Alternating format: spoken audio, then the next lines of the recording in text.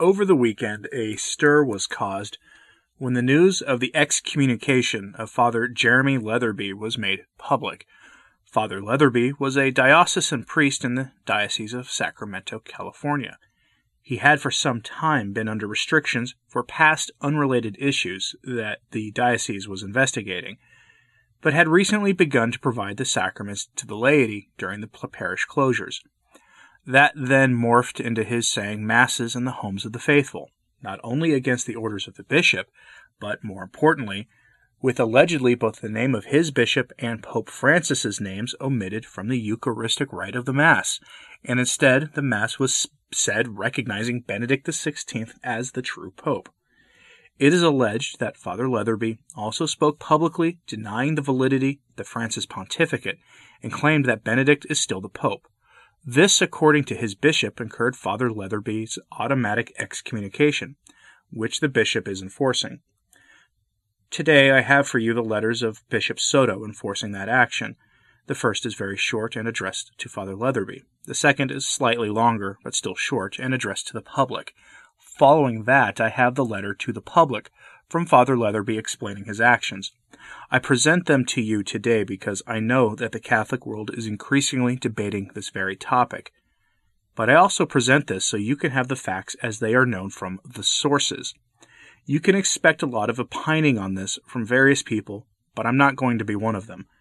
For additional information, I recommend you read Brother Bugnolo's take on the case, as he has the canonical consequences and interpretations canonically laid out in a piece on his blog fromrome.info. A link to that piece and link to the letters are on the source's blog at returntotradition.org, which is itself linked in the description box. But for now, I'm going to let the bishop and priest involved speak for themselves. The letter of Bishop Soto, Diocese of Sacramento, to Father Leatherby, informing him of his excommunication. August 3rd, 2020. Reverend Jeremy Leatherby. Dear Father Leatherby, in this letter I inform you that you have incurred a latae sententia excommunication for having instructed the faithful against the legitimacy of the pontificate of His Holiness Pope Francis. By this instruction you have publicly incited among the faithful animosity against the Apostolic See. You have also incited animosity against me, the Bishop of Sacramento. You have demonstrated contumacy in refusing my efforts to communicate with you. By your contumacy you have caused grave scandal by inciting schism. I have received a number of testimonies reporting that you have offered Mass publicly in violation of my withdrawal of your faculties and prohibition against the exercise of public ministry. In the exercise of these illicit rites, offered in public with innumerable presence of the faithful, you have preached against the Holy Father and omitted the inclusion of his name and mine from the Eucharistic prayer. I have received recordings of your preaching on these occasions, thus verifying what you have refused to acknowledge in my telephone conversation with you on June 18th, 2020, as well as your failure to respond to correspondence dated May 26, 2020 and July 8, 2020. All of this has verified that you have incurred the latae sententia excommunication. By this letter I confirm. Do not heed the voices or sentiments that have driven you to this.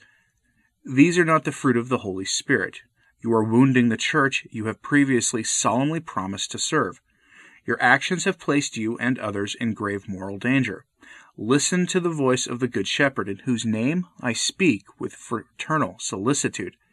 I direct you to seek reconciliation with the Lord Jesus and his body, the Church. You must cease immediately to offer Mass, publicly or privately. You must cease the exercise of any public ministry. You must assume a life of prayer and penance under my direction. If you do not communicate your compliance to these remedial instructions by Thursday, August 6th, 2020, I will communicate to the clergy and faithful of the Diocese of Sacramento the latae sententia excommunication you have incurred on Friday, August 7th, 2020. Signed, Bishop Soto of the Diocese of Sacramento. And then we have the letter to the general public of Bishop Soto announcing the excommunication. August 7th, 2020.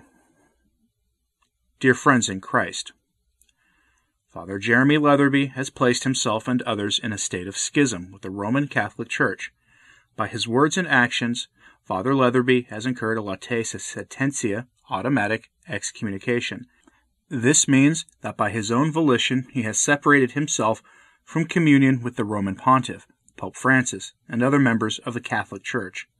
Father Leatherby has violated my instruction by offering Mass and teaching publicly to a number of the faithful. He has instructed them against the legitimacy of His Holiness, Pope Francis. He has substituted the Holy Father's name with the name of his predecessor, and omitted my name during the recitation of the Eucharistic prayer while offering Mass. After obstinately not responding to a number of my inquiries by telephone and correspondence, he has now confirmed his schismatic stance. Because of the grave scandal of these actions, I have no recourse but to announce publicly the consequence of his decisions. He has brought upon himself an automatic latae sententia excommunication. Prior to these lamentable events, there had been ongoing canonical process concerning other alleged behaviors by Father Jeremy Leatherby in violation of priestly promises. This process, admittedly, has been long, is still continuing, and is in the hands of other ecclesiastical authorities. The events by which he has excommunicated himself are unrelated to these previous allegations and the ensuing investigation. These are two separate issues. Both clergy and faithful are instructed to refrain from any further attempt by Father Leatherby to offer the Mass or other sacraments. Join me in praying for his reconciliation and return to full communion with the Roman Catholic Church. May the intercession of our Blessed Mother Mary help Father Leatherby to repent of the harm he has inflicted on the Church. With maternal solicitude, may she gather us together into the one communion of the Church, holy and purified by the blood of her Lamb, her Son, Jesus Christ. Respectfully, Jamie Soto, Bishop of Sacramento. So, after all of that, I have the letter of Father Jeremy Leatherby that was directed to the public, specifically mostly to his parishioners. I am, however, not going to read the full thing, and partially because it's long, but also because the first portion deals with the other things he's dealing with the diocese, which are frankly of a salacious nature, and I am not uploading these to cause scandal and spread scandal, so I'm going to omit that part of the letter. However, if you would like to read the full letter of your own volition on the Sources blog at returntotradition.org, as it's spelled the same way as the name of my channel, there will be a link to the document. You can read it for yourself. I have, again, no interest in the salacious details of certain things that are unrelated to the excommunication at hand. I'll take the bishop's word for that. So, the link is on the Sources blog, and it's linked in the description of the video or podcast that you're seeing or hearing this through. So without further ado, I am going to continue about part of the way down to this letter so that we get to the actual important details. So, why haven't I left after all this time?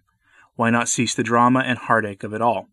As I said above, I was about to. Most priests in my situation, and there are far more than one might realize, don't get beyond the 2-year mark. It's practically unbearable for so many reasons. When I was going to call it quits, the affliction hit, and the sacraments were banned virtually throughout the world. The faithful were denied that which is most essential, even more essential than food or drink. They were denied the Eucharist, the bread without which one does not have life within him. I knew canonically that what was being done violated the law of the Church. The faithful who requested them and are in a proper state have a right to receive the sacraments always. I couldn't stand by and watch as what I believed to be the greatest denial of Christ since his very own crucifixion was taking place. If the Eucharist is the source and center and summit of the Catholic faith, how could it be kept from believers? How could bishops and priests tell people that they are not allowed to receive Jesus? What father would deprive his children their daily bread? It goes entirely against our faith and tradition. So I emerged to provide the sacraments for people, particularly since it was, and still is, I believe, a national state of emergency. In a state of emergency, even laicized or former priests can and perhaps even are morally obliged to, offer the sacraments for the faithful. During this affliction, I couldn't permit them to go without the foundational source of all healing, grace and salvation. This leads me back to where I began, with excommunication. At first, I brought the sacred hosts that I consecrated in private masses to one home after another. Soon it was all day, every Sunday, driving all over town to bring people the bread of life. Finally, in order to provide for everyone, I had to celebrate public and private masses in homes. Ultimately, 350 people a weekend were attending. However, the masses for the last few months I have celebrated in union with Pope Benedict, not with Pope Francis. Many who have joined me hold, like I do, that Benedict remains the one true pope. Bishop Soto's sentence of excommunication against me is consistent with my relationship with Jorge Bergoglio, Pope Francis, with whom I cannot morally, spiritually, or intellectually, in good conscience, align myself. Bergoglio's act of idol worship in St. Peter's Basilica in October of 2019, his consistent promotion of religious syncretism, and his violation of the Church's constant sacramental tradition regarding the reception of Holy Communion by the divorced and remarried, among other things, has left me unable to consider myself in ecclesial communion with him. Further, and more importantly, I find it indefensible to hold Pope Benedict's Declaratio of 2013 fulfills the requirements for a valid act of resignation from the papacy according to canon law. Thus, I continue to regard Benedict as retaining the office of Peter, as mysterious as that might be. Therefore, I do not regard Bergoglio as the supreme pontiff of the Roman Catholic Church. Frightening, I believe he may be the head of the counter-church about which Venerable Fulton-Sheen prophesied, or the anti-church spoken of by Karol Wojtyla, the future Pope John Paul II, or the parallel church written about recently by Archbishop Vigano. Yes, I deservedly incur excommunication if Bergoglio is indeed the valid successor of Peter, and I am guilty of causing the great division within the mystical body of Christ. However, I could not in good conscience do otherwise. If I were to go before God on the day of judgment and not have taken this step, I would be afraid of the consequences.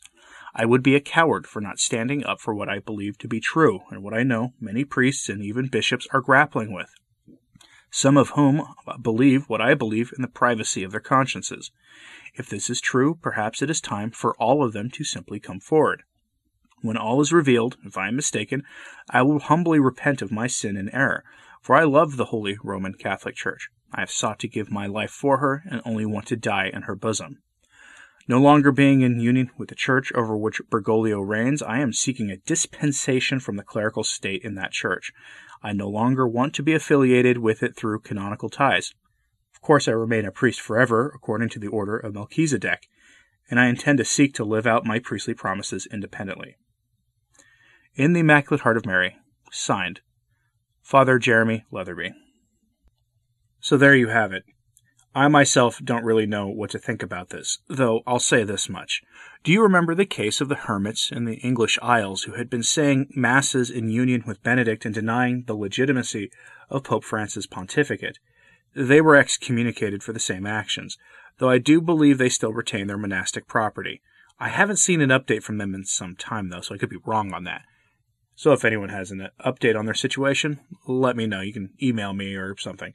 And let me know your thoughts on this situation. It's clear that everyone involved needs your prayers, including Father Leatherby, his bishop, and the members of Father Leatherby's former parish community. And I would hope that you're praying for an end to the diabolic disorientation that has gripped the church, which has led to this situation for Father Leatherby and other priests and bishops. I mean, in this case, someone's in the wrong, right? And again, let me know what you think about this. Thanks for listening. I'm Anthony Stein. Ave Maria.